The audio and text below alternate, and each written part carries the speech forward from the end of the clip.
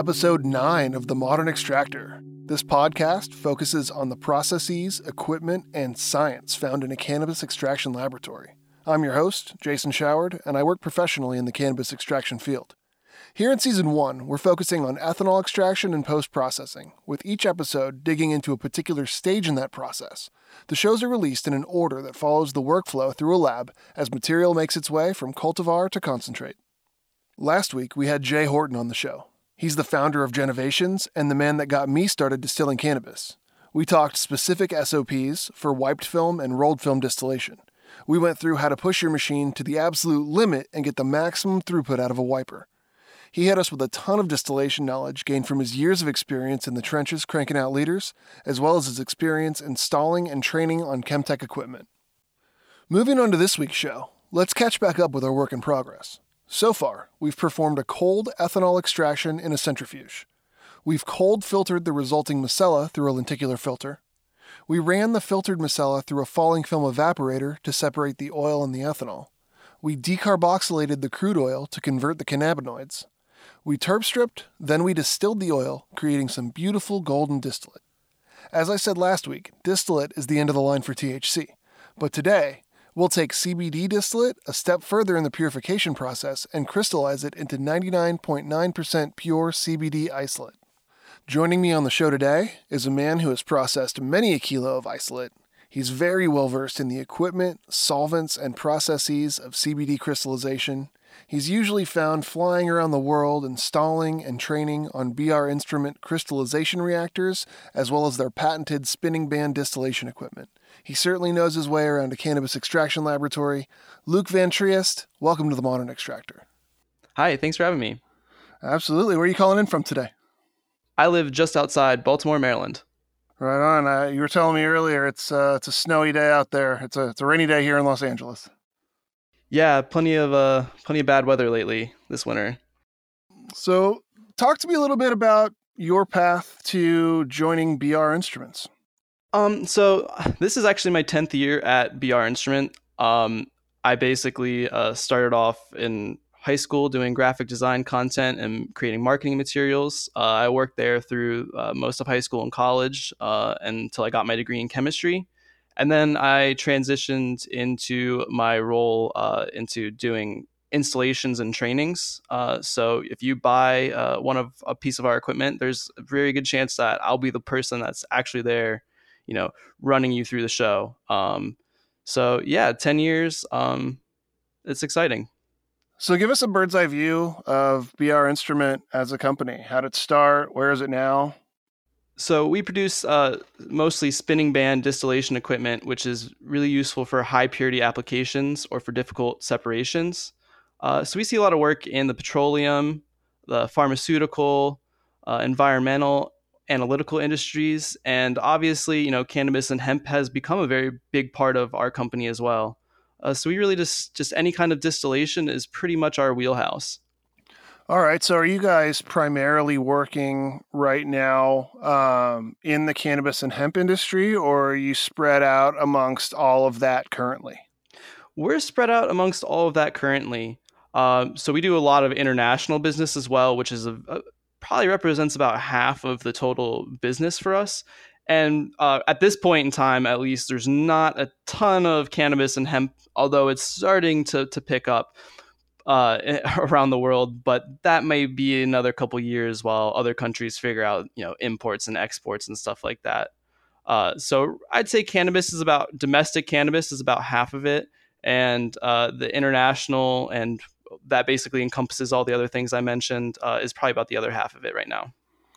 Okay. I've been intrigued by your spinning band distillation for a while now. Last week on the show, we covered, actually the last couple of weeks on the show, we covered distillation of cannabinoids with a rolled film distillation unit. While this show is technically about CBD isolate and crystallization, I think while I've got you on the line here, it makes sense to go over spinning band a little bit. So tell me a little bit about spinning band. How does it work? So if you're familiar with the colloquial short path distillation, so by that I mean a small flask with a short little column, and basically a very simple distillation model, and not in reference to a white film or a rolled film distillation with a appropriate pressure. So like Lab Society or Summit or one of many other companies produce those short paths. It functions more similarly to that than a white film. Yeah, I've on the show here previously, I've referred to those as a tabletop short path, while the rolled or the wiped film still technically a short path. I believe you're referring to the tabletop short path, correct? Correct. So basically, we are a batch process where you're going to, at the beginning of the run, fill up your flask with your starting material, and then you're going to heat it up. And then by using different boiling points of the different compounds in there, we're going to slowly separate them out. And basically, how we do that is the way to separate a vapor from a liquid is to have them interact more, strangely enough. And that's going to enrich both of those phases in their majority component. And so with spinning band, what we're doing is by highly agitating the column area, as vapors come off of the boiling flask that we've been heating, we're greatly agitating these vapors and making them slam into the liquid and along the wall of the column, and basically forcing tons of interactions with a very high refresh rate. And that gives you the highest purity out of fractional distillation. And so a comparable method would be for like a tabletop short path, if you put in a packing substrate. And that basically gives you surface area for the vapor liquid interaction. So with spinning band, it's a dynamic interaction where that surface is always being changed. It's constantly being refreshed. And there's definitely some other advantages too, such as spinning band is going to have generally a higher throughput for the purity that you get, because as the cycle of boiling and condensing happens, the helix of the spinning band pumps the rejected liquid that has been condensed back into the boiling flask to start the cycle over again. But vapors are basically able to travel relatively freely up the column because there's a large open space. It's just moving. So there's a couple advantages, but purity is definitely the name of our game. Yeah, I've basically, from talking to you guys at the trade shows and reading on the internet, the amount of theoretical plates that can be created with these is pretty impressive. It's something that you really don't run into with a wiped or a rolled film unit. That would definitely be the upside. Now, I've heard some people in the industry say that a downside to a system like this, or to your traditional short path, is going to be something like residence time. What do you say to that? I say that cannabinoids aren't as fragile as people like to make them out to be. I think that, frequently people take maybe a little bit too much care. I think a lot of it has to do with the type of product that you're trying to make. I'd say that the maximum temperature is almost more important than your residence time. And basically, the thought process behind that is a general rule of thumb for chemistry is that by every 10 degrees Celsius you raise the temperature, you cause a reaction to happen twice as fast. So taking twice as long is effectively the same thing as doing something 10 degrees hotter, from a chemical reactions perspective. So I think, if you're really concerned about residence time, I think maybe you should look at the maximum temperatures that you're incurring first instead. And as long as you're below 200, 190 degrees Celsius, you're really not going to see a ton of stuff. The funky things start to happen at about 210 to 220 degrees Celsius, in my experience. That's where you'll start to see more and more rapid degradation. Okay. So with your style machine, also the way that it functions, you're going to end up with the lighter stuff, which is typically more fragile, coming off first and getting out of there before the temperature rises anyway, for the most part, right? Yeah, absolutely. We do a decent amount of terpene processing too, as well, which involves using virtually no heat and just vacuum. And so instead of heating something, we can just reduce the pressure, which will cause us to distill over. And with terpenes, they tend to be quite low yielding, but for that very reason, you want to be very careful with them and very gentle with them. And those can be removed first in kind of a separate process, but still on the spinning band. All right. Well, I'm glad we got a chance to kind of jump into that. I've wanted to talk to you guys about spinning band and had thought about reaching out regarding that. And then, when it came up to reach out to you regarding crystallization, I figured it was a great opportunity to do that. So the reason that I reached out to you specifically about CBD crystallization is because of a blog post that you wrote back in early 2019 on the BR Instrument blog about creating CBD Isolate. It was full of equipment knowledge and SOPs and just basically a really nice informative package. In addition to the post, afterwards, people started commenting and you were jumping right in there and responding to everybody's questions in the comments. I think that's great and really aligns with my approach here at the Modern Extractor, which is to kind of curate and release the best information possible to the audience. So because of that, I was excited to talk to you, and I'd like to move on to the actual science behind the final stage in the process we've been covering this season, which is crystallization. So let's talk a little bit about what we're trying to produce here. CBD isolate is purified crystallized CBD. Let's break that down. So what is a crystal? So a basic overview of what a crystal is that it's going to be a solid that has its molecules in an organized long-range structure. And so I think it's important to talk about things that are not a crystal. So a very common example is glass. Glass is clear. It's pretty. You can cut it into a crystal, but that doesn't make it structurally on the molecular level a crystal. Another example is going to be like some kind of plastic or wax where, these are very big molecules that kind of interact with each other in a much different way than a nice crystal lattice. I think it's also important to point out that a lot of natural substances are polycrystalline. And basically that's going to mean that you took a bunch of individual crystal structures, grew them together, and then they fused. So this is going to cover, metals, some rocks, or a ceramic, for example. Okay, so with those things that you were just talking about, for example, the metals, the rocks, the ceramic, they were crystalline in nature prior to having a bunch of these crystalline structures form together and then fuse due to heat or some other environmental conditions, pressure. Yeah, so you can almost think about the where they fuse together as a joint. And so frequently that's where a weak spot in the crystal may form, is at the interface of two of these different subcrystals.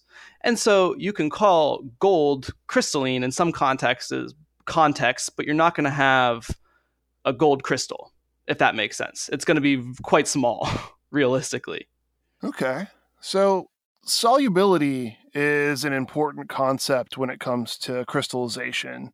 Talk to us a little bit about the relationship between solubility and crystallization.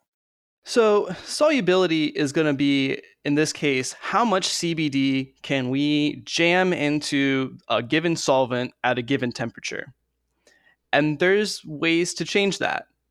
An important way is temperature. So as you increase the temperature of anything, it's going to become more soluble.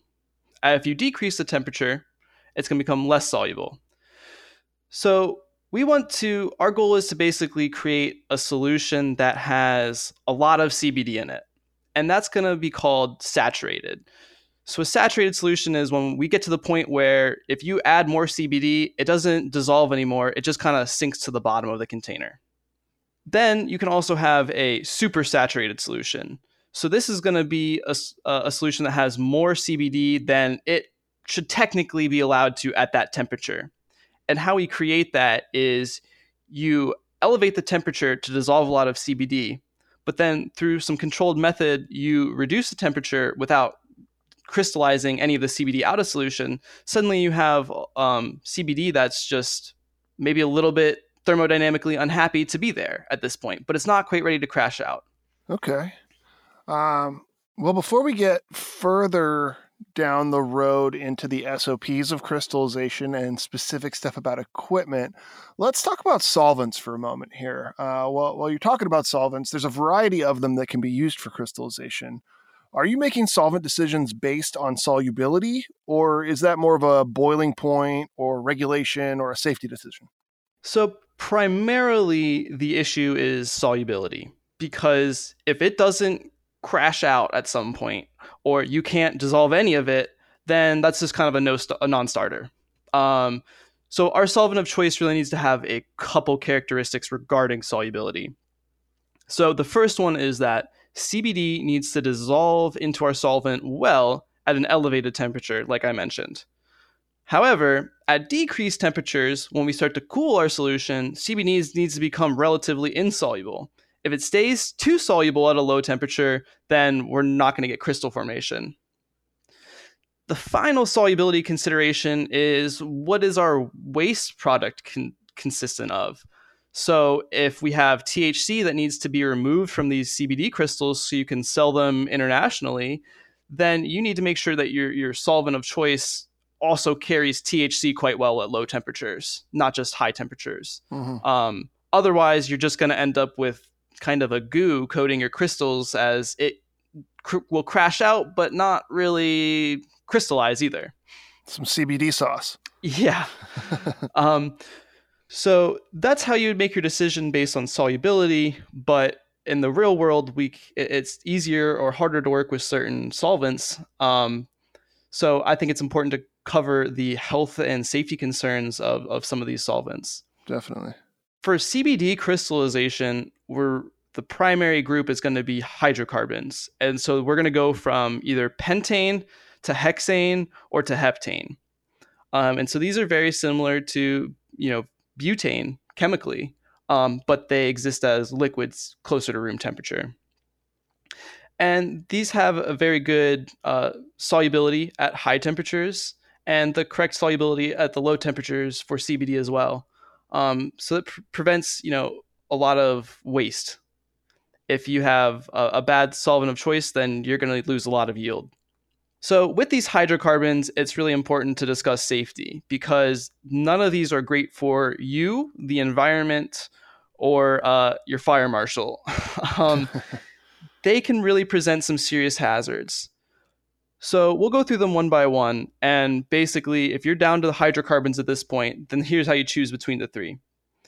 Pentane is going to be your lowest boiling one. That also makes it simultaneously the most dangerous in terms of explosions or flammability. So you're probably going to be looking at C1D1, C1D2 enclosures or regulations. Just for reference, the boiling point is 36 degrees Celsius or about 97 degrees Fahrenheit. So you could essentially boil it by holding it in your hand. That's kind of how volatile it can be. Then we move on to hexane, which is medium boiling. It's arguably the worst for your health. And so I think a lot of people tend to stray away from it a little bit, because you need to be very careful about residual levels. You need to be low in the ppms if you're going to use hexane at all. Finally, that takes us to heptane, which is the highest boiling. So that makes it relatively safe, but it also becomes much more difficult to purge from your final isolate product.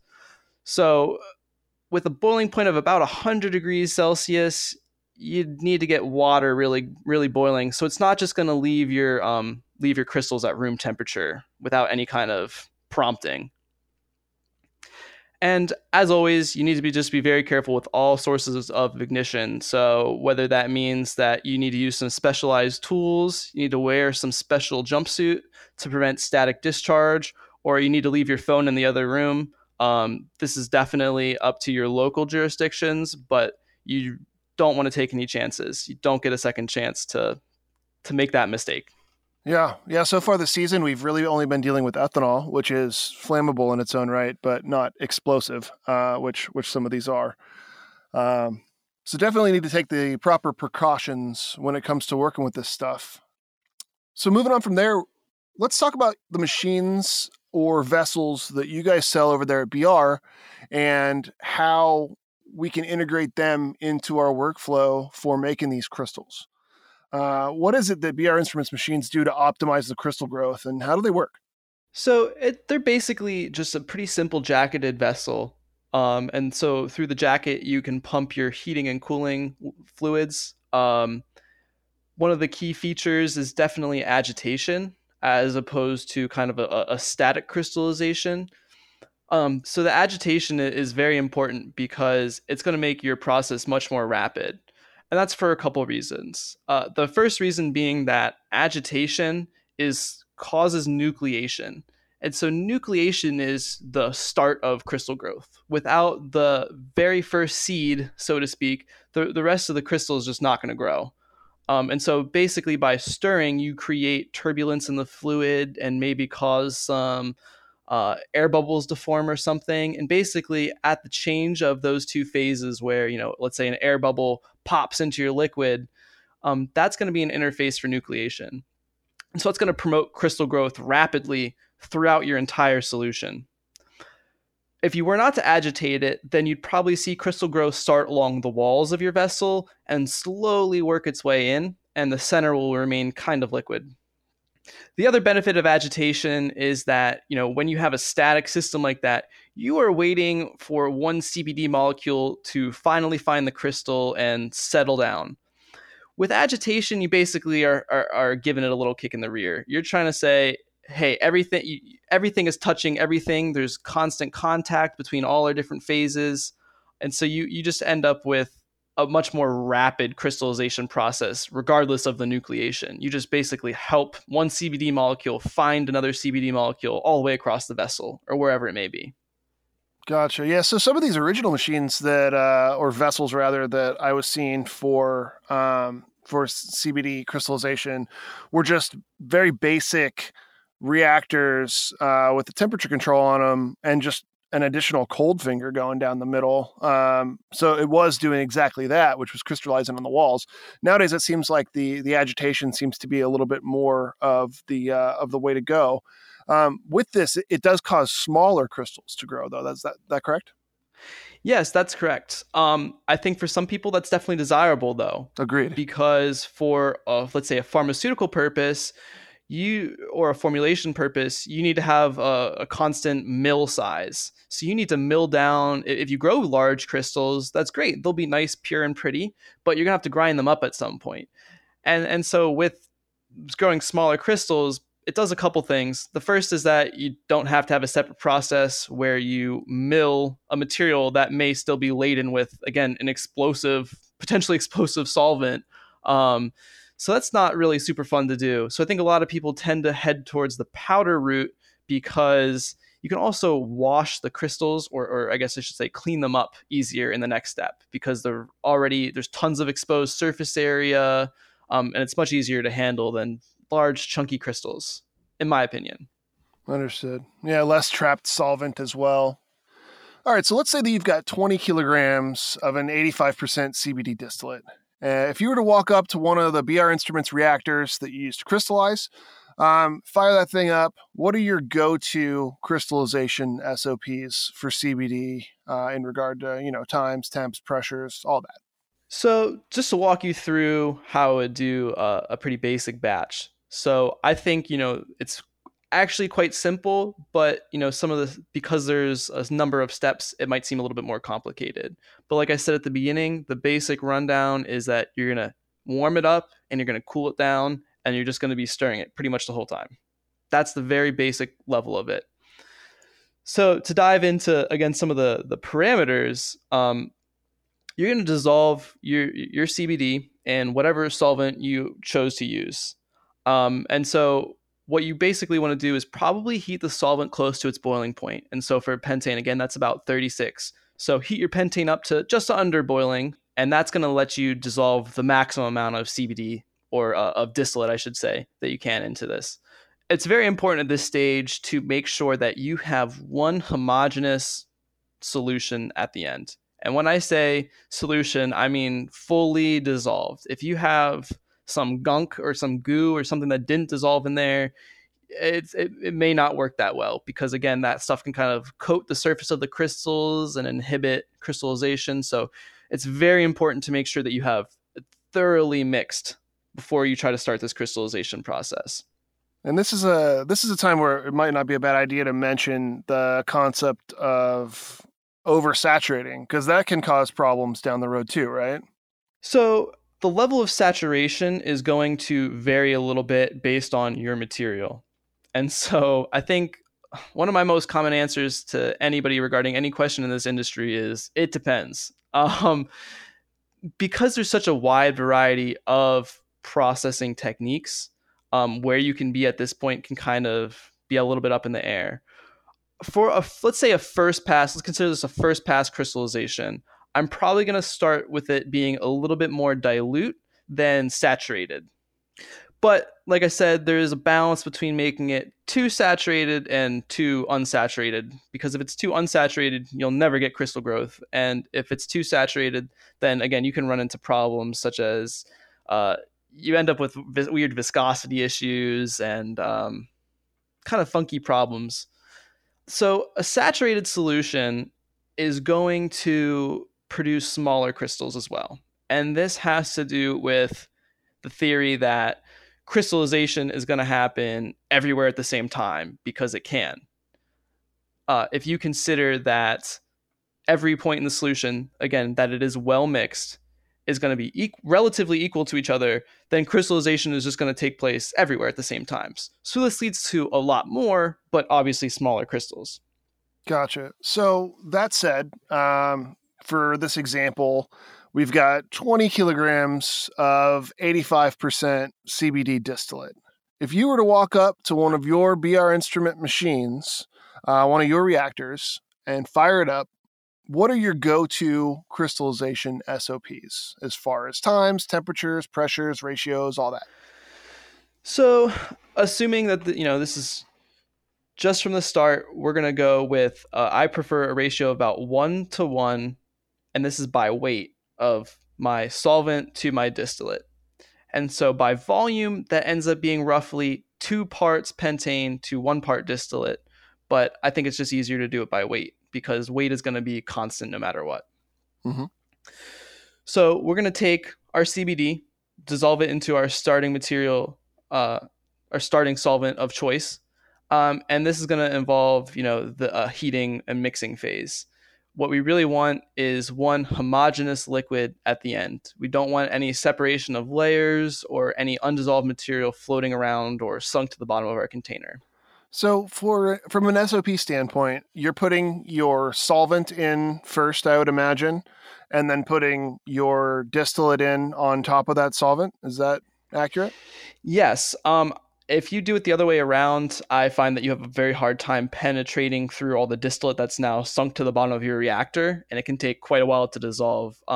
For ease of use, I definitely recommend having pre-warmed your solvent and then kind of, maybe trickling in your distillate with stirring as you go from there.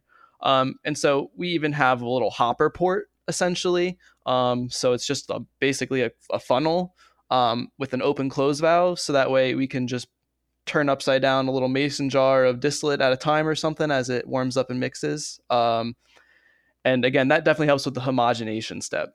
Okay. So now we've got our solvent in the reactor. We've added our warm distillate, and it's been stirred around for a while to homogenize. Ballpark, what kind of times are we talking about? Like, how long does it take, if you've pre-warmed your distillate, to really get a reasonable homogenization with that? I might let it go for 30 minutes or an hour beyond the time that it's all in there. And that might even be a little excessive. Again, once you have a warm solvent, the pentane loves dissolving cannabinoids, whether it's THC or CBD. It's just some of the other stuff that might not be as enthusiastic about going into pentane, like some of your residual fats and waxes, for example. Okay. So we've got it all dissolved. We let it wait for an hour to create a nice homogenized mixture. Now that we're confident that it is completely dissolved and everything's completely dissolved in there, what's the next step? So the next step is basically going to be to cool it. And it's kind of as simple as that. You just take it, warm it up, get it all well mixed, and then we're going to start to cool it. I like to keep stirring, like we talked about dynamic versus, kind of a static agitation. I definitely like to keep stirring, and that's just going to allow your solution to cool down faster because you have better heat transfer within your vessel. And B, it's gonna, like we said, precipitate your crystals a little bit more quickly as well. And so I'll end up ramping. Let's take the pentane situation from, let's say, 34 degrees Celsius, and I'll ramp it down to about 0. And this is kind of where a detail that somebody else actually pointed out to me is that on your way down at about 8 degrees Celsius of your solution, you kind of tick back up for a second. So I might hit 6 degrees Celsius, and then as my crystals start to precipitate out of the solution, it actually increases the temperature of my vessel. And this is despite the fact that my chiller is still ramping down. Um, so it's really interesting to see that these CBD crystals actually release a little bit of energy. And I interpret that as basically the CBD wants to be attached to another CBD molecule so much that it's actually able to release a little bit of energy instead of, for example, taking up a little bit of energy, which would be involve some heating. Um, and so I kind of use that as a rough gauge of to when I might be done crystallization, because you can run vessels of all sizes. The times can really vary, and it really your chiller size is definitely has an impact on the times you end up waiting. But I'd say that I use that temperature as kind of a metric to when I'm maybe on the tail end of my crystallization. So once I tick back up from 6 degrees to 8 degrees, once I start to go back down slowly, that's about when I think about what my yield needs to be for the day. Am I done? Should I push it a little bit more? And generally, my experiments have shown that it's a pretty good estimate. Like, you can leave it overnight, and your yield really won't improve that much. Okay. Is there any reason not to leave it in there crystallizing for a little bit longer? I mean, if you're going to let's say you had nothing to do for the day and you might get a slight amount more out of the solution. Is there anything to be said for not doing it from the standpoint of creating any kind of purity problems or quality problems with your crystals? No, not particularly. When in doubt, just wait it out. I think there can definitely be other problems preventing all of your crystals from crashing out. But there's no problem with waiting. Giving it a little bit of extra time should not be a problem. No. Okay. So what kind of yield can you expect from a single crystallization from a percentage perspective of your input material? So let's say your example, you had 20 kilograms of CBD distillate. So if that tests at 85% CBD, you're looking at about 17 kilograms of total available CBD in your solution at this point. Mm-hmm. So our yield from this point averages probably about 70%. That may be a little bit higher, a little bit lower, depending on a ton of different factors, including your process and starting materials. But so if you take 17 kilos with about a 70% yield, you're looking to get about 12 kilos of CBD out. And that's pretty reasonable. Okay, so a very common procedure at this point is to take those, let's say, 12 kilos that you got out and redissolve and recrystallize those in an effort to further purify. Can you speak to that? Yeah, so recrystallization is more of a polishing step. You definitely see some diminishing returns from your first crystallization. So your first crystallization might take you from that 85% to the 98%. But the second crystallization is generally going to be when you go from your 98 to your 99.99, and you have your bleach white powder and just very high potency with almost no contaminants. One of the biggest problems with recrystallization is it's a huge time sink, and it has its losses. You need to go through this whole crystallization process again. You need to use more solvent, and you're going to leave even more CBD behind. Yeah, actually, let's touch on that for a minute. What kind of loss do you think you can expect from, let's say, your 12 kilos that you've pulled out on your first crystallization? What do you think that turns into after you're finished with your redissolve and second crystallization? It probably translates to 10 to 20% of your CBD. So if you have 12 kilos, you're looking at losing maybe a kilo of it. And when you're making hundreds of kilos, that kind of really adds up. Yeah, this is where you have to decide what's best for your business and what the market is asking for, and what you have a market for to make that decision. That said, circling back around to the first crystallization, if you can expect about 70% of your 17 kilos, let's talk about what happens to that other 30% of that 17 kilos. It has to remain in the solvent. What are we doing with that? So that's a really good question. And I think that's a part of the market that is maybe even a little untapped. Um, so the remaining solution is, in the terms of the crystallization, our waste product. But as you said, it contains CBD as well as THC and some minor cannabinoids that have kind of been, up until this point, more and more concentrated. And now that we've pushed out, you know, over half of the total volume, if you think about it, we crashed out all the CBD. Now you really concentrate these minor cannabinoids. And so this leftover liquid is called the mother liquor. And I think it has fantastic properties that, again, are maybe a little bit unrealized at this point. And I'm sure there are some people that do chase that dragon, but it's definitely maybe a task for chromatography for anybody out there who wants to look into that.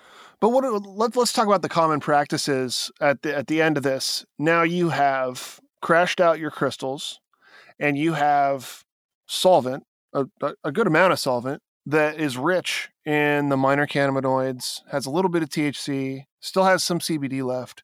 What do you do with this solvent after you have successfully crashed out the amount of CBD that you're trying to crash out of the solution? So you can take your residual mother liquor and you can put it through a solvent recovery process. And this is actually a pretty good task for a rotovap because you don't need to have super high temperatures or super high vacuum levels to pull it off. And also, generally, they're going to be they're probably going to be a little bit safer to do this than another method. Um, so, I think a lot of people, it basically, once they recover their pentane, let's say, they kind of just have barrels of it laying around. Like I said, I think there's an unrecognized potential for some of these materials because this is where you can get your CBDV or your THCV or some of these really kind of more rare cannabinoids that you can't just grow on the plant as of yet. So there's just hundreds of barrels laying around, and I've been to sites where they showed it to me, and it's like that. That boggles my mind because you could really be doing some interesting stuff, whether you're just concentrating, let's say, CBDV, or you're doing some synthetic chemistry, trying to modify some of these to do something else. I would be in line to do something with that if I had access. Yeah, absolutely. It's amazing to me what this industry will call waste, just because they're in the business of production of a particular material, and if it isn't that material, then it's waste. And there's just some crazy things that have been called waste in front of me that just made my jaw drop. So moving on from there, let's talk a little bit about some of the things that can go wrong in your crystallization process. What are the most common reasons that you'll see somebody fail when they're going to crystallize CBD? So I probably most frequently get, hey, my yield is not where it's supposed to be. A lot of that has to do with my first assumption is go back to your distillate and check your winterization standard. How well was this winterized? And, could we get more out? Fats and waxes tend to inhibit crystallization quite well. And, I don't have necessarily a scientific reason for that.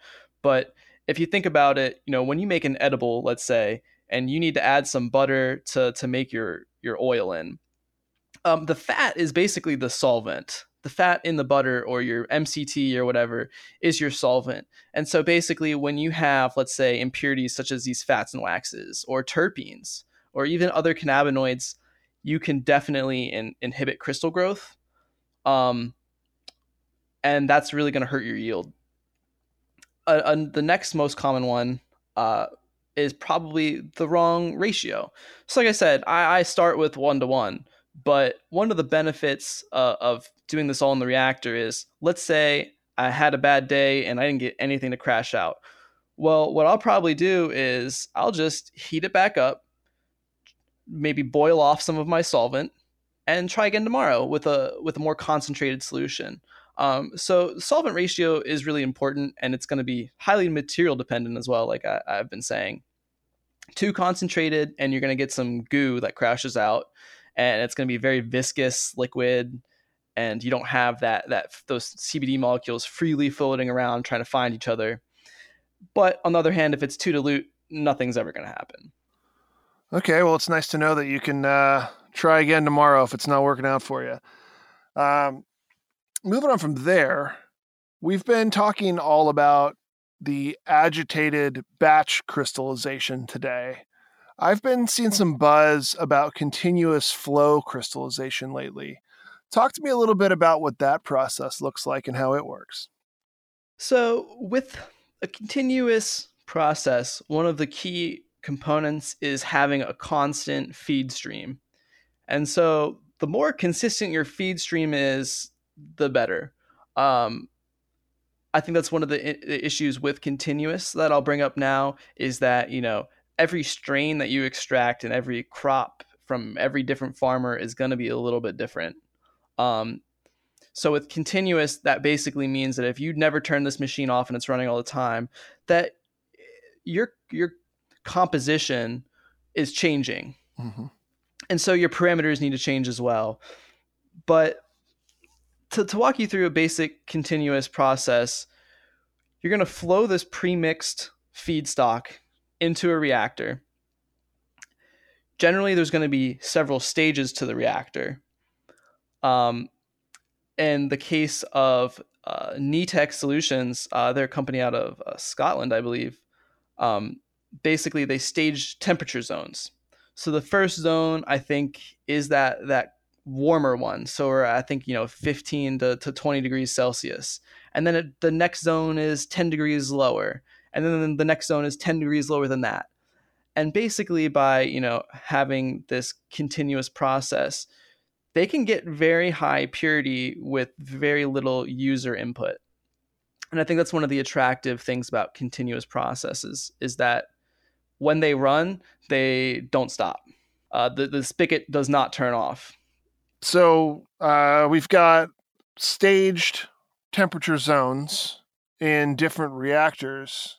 It just walks it all the way down to that same temperature zone that you would walk it down to in your batch reactor?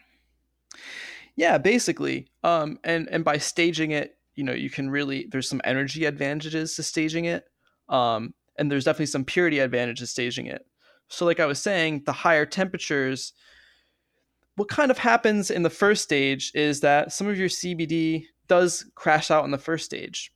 But because your solvent is still room temperature, it's kind of at an equilibrium where it'll dissolve away a little bit, and then it'll kind of end up reforming at a little bit higher purity in the next stage, and so on and so on. So do you collect the crystals from different stages, or are the crystals all collected together at the end? I believe they're collected all together at the end, as basically the final stage. You've been recrystallized. So the first stage is crystallization, and then the next two stages are essentially a recrystallization, or your solution's at a higher potency by the time it's gotten to that point. I believe they're collected at the last stage. Gotcha. Okay, cool. So it's such an interesting concept there with the continuous flow. So circling back around to you guys, BR made its name in the cannabis space with the spinning band distillation units. You guys were already an established company that kind of fell into the cannabis space because you had a machine that worked well for it rather than designing one specifically for it. Since then, a bunch of other companies have popped up who are designing and marketing real hard directly into the cannabis market. So what are you guys doing to stay on top of your position there and stay on top of the cannabis lab market with the new competition entering the space? So I'd say the first thing is always about scaling up. 5 years ago, I don't think we pictured making spinning bands as big as we did, but we've kind of learned some lessons along the way. done some R&D, and I think things are only going to get bigger from here. Whether it's CBD or THC, the demands for the average lab are only going to go up, and we'd like to stay relevant. So scaling up is probably our primary factor, but like I said, I'm the boots on the ground, so to speak. So I'm there. I see what problems happen. People call me. I do a lot of the service, so I know what breaks, when it breaks. And so we do a lot of R&D, and because at the end of the day, that makes my job easier. If I come up with a solution, then the customers are happier, and I have less phone calls. So we've been doing a lot of R&D just to try to make our lives easier. And again, the customer doesn't want to be calling you either. You have to consider that. Yeah, it makes everybody's life easier. Yeah. And the final thing is that we are just trying to offer more products to the cannabis space specifically. And so that's the function of this reactor. A reactor isn't a super specialized piece of equipment, but it's something that we can offer. We already buy tons of stainless steel and different vessels and stuff. So why aren't we selling one? I've done crystallizations. I know how to crystallize. Why am I not training people on them? So I think offering more products is definitely, diversifying basically is definitely a goal as well. Gotcha. Yeah. Do you guys have any new offerings scheduled to come out in 2021 that we can look forward to? Yes. Unfortunately, I can't share a lot about them. But what I will say is, one is a prototype that we will have finished building in March. And so by April, we'll probably be selling some, with a little bit of a lead time. And then hopefully the lead time will go down from there. I can't say what it's for quite yet because of contracts and stuff like that, but do look forward to that if you're in the CBD hemp space. Well, definitely reach out to me and let me know when that does come out, so I can go ahead and let all of our listeners know through the Instagram. Oh yeah, and this other thing, if this works, I will be so excited. And you may never hear from me again if it works as well as I hope it do, because I'll be retired on some island or something. But it's kind of so conceptual at this point. Again, one thing that I value, like I said with the reactor, is a multifaceted tool, something that I can do more than one thing with, because in this industry, you need to stay flexible. You need to do what works. And so this would be more on the analytical side, but depending on what I can detect and the levels that I can detect with it, I don't mean to hype it up too much, but it really could be a game changer. And it's quite exciting, but I just basically got my 30, 40 samples from my analytical lab back and tested. So it's still a little preliminary, but I'll be very excited if that goes through. So some analytical machines as well. That'll be interesting. Now the place that everybody usually drops all this new equipment and releases everything is BizCon. Everybody in the industry's favorite trip to Vegas to carry on with our peers. Unfortunately, we didn't get to do that this year because we were all in the middle of a pandemic. So what did you guys end up doing for the virtual BizCon that popped up this year? So honestly, we decided to sit this year out. I think we just felt like the virtual platform wasn't really gonna do what we wanted it to. I think, like you said, a lot of Vegas is simply the networking. It's just being everybody getting in the same place, sitting down, doing these things, and I felt like that was maybe a little lost this year. So what I did instead is I asked my boss for the money that we got back because they held some of it for the deposit, and I got to take some cool pictures of our equipment that I needed for the website and stuff. So I basically turned marketing into marketing, but we didn't participate in the virtual BizCon this year. Understood. Yeah, I've seen some pictures of your lighting kit with some machines in front of it and whatnot on your website, or maybe that was the blog. But... Oh yeah, that's me. That's my modeling career if that ever takes off. All right, cool. Well, yeah, that always helps with sales, having some good pics of the products. Hopefully, you can get a couple of those over to me to help promote having you on the show on our Instagram. Yeah, absolutely. And if this is an appropriate time, I'd like to promote our Instagram as well. It's at BRinstrument. I believe it says mark.schmidt@brinstrument.com is like the title of it. But me and a couple other guys watch that. So if anybody has any questions, you can reach out directly to us on Instagram, of course. And I think it's basically a portfolio of what we do. I include a lot of cannabis and THC stuff because that's where I spend most of my time. But, you get to see some of the other side of things as well, like the petroleum and whatnot. Yeah, I was about to circle around to the contact side of things, but before we get too far down that road, I do have a personal question for you. I like to ask everybody this. What is it that you are most excited about regarding the future of the extraction industry? I am most excited for maybe federal legalization for a couple reasons. Uh, I think the biggest thing is that right now I go to labs and they're killing it in one state and they have another lab in another state and they just can't replicate it. I really think this interstate competition will be beneficial to all labs ultimately, because right now, with there's just so little information traveling across state lines, even between company or different divisions of the same company. It's kind of crazy to me. You should be able to send your analytical sample here or there. So I'm excited for federal legalization because I think it'll be a genesis for our industry where we're going to see a ton of new things dumped into it at the same time. And I think it'll definitely take a lot of people out at the same time, but it's definitely the next biggest step that we can hope for. Yeah, I agree. There's certainly going to be some consolidations there and some big players entering the game. But as Jay, who was on last week, said, embrace change. It's going to bring a lot of advancements. It's going to bring a lot of interesting new stuff, and it's going to really see the industry that we enjoy being part of on a scientific side of things have some real serious advancements when you can start sharing and working together instead of every man for themselves. Yeah, and I think that it's really important to have this collaborative sense too. Even when times might get a little bit tougher.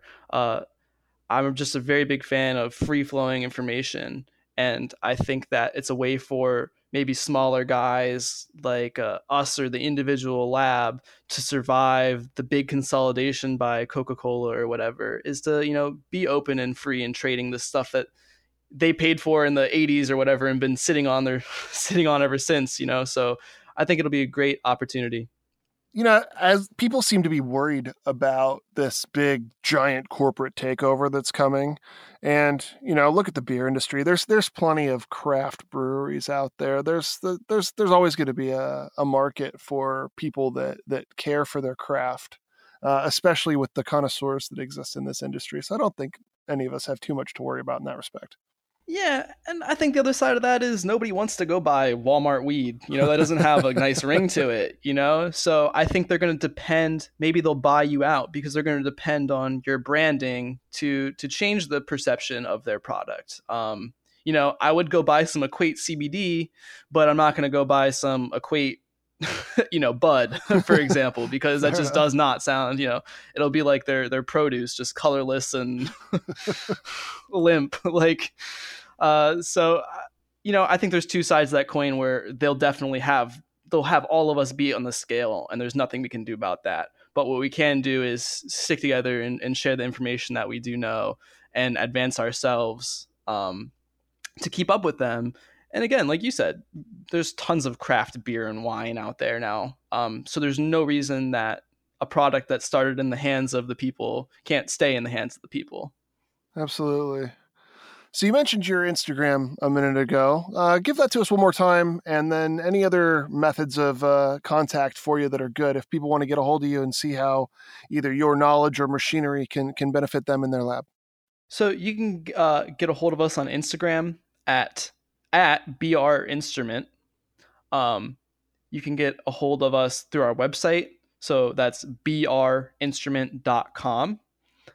You can use the contact button on there and ask for Luke, or you can get a hold of me directly through my email at luke.vantrieste@brinstrument.com. So that's Luke Van Trieste at brinstrument.com with a dot between my first and last name. Right on. Well, I can attest to the fact that you're responsive, the fact that you were so responsive on that blog and watching that conversation unfold regarding the CBD crystallization is what made me want to have you on the show. So for the folks out there, he'll get back to you. And Luke, thank you so much for coming on the show. It was a pleasure to talk to you. I think it was a really informative episode of the Modern Extractor and a great person to wrap up the final episode of the season with. Well, thanks for having me, and thanks for giving me a place to promote myself and my company.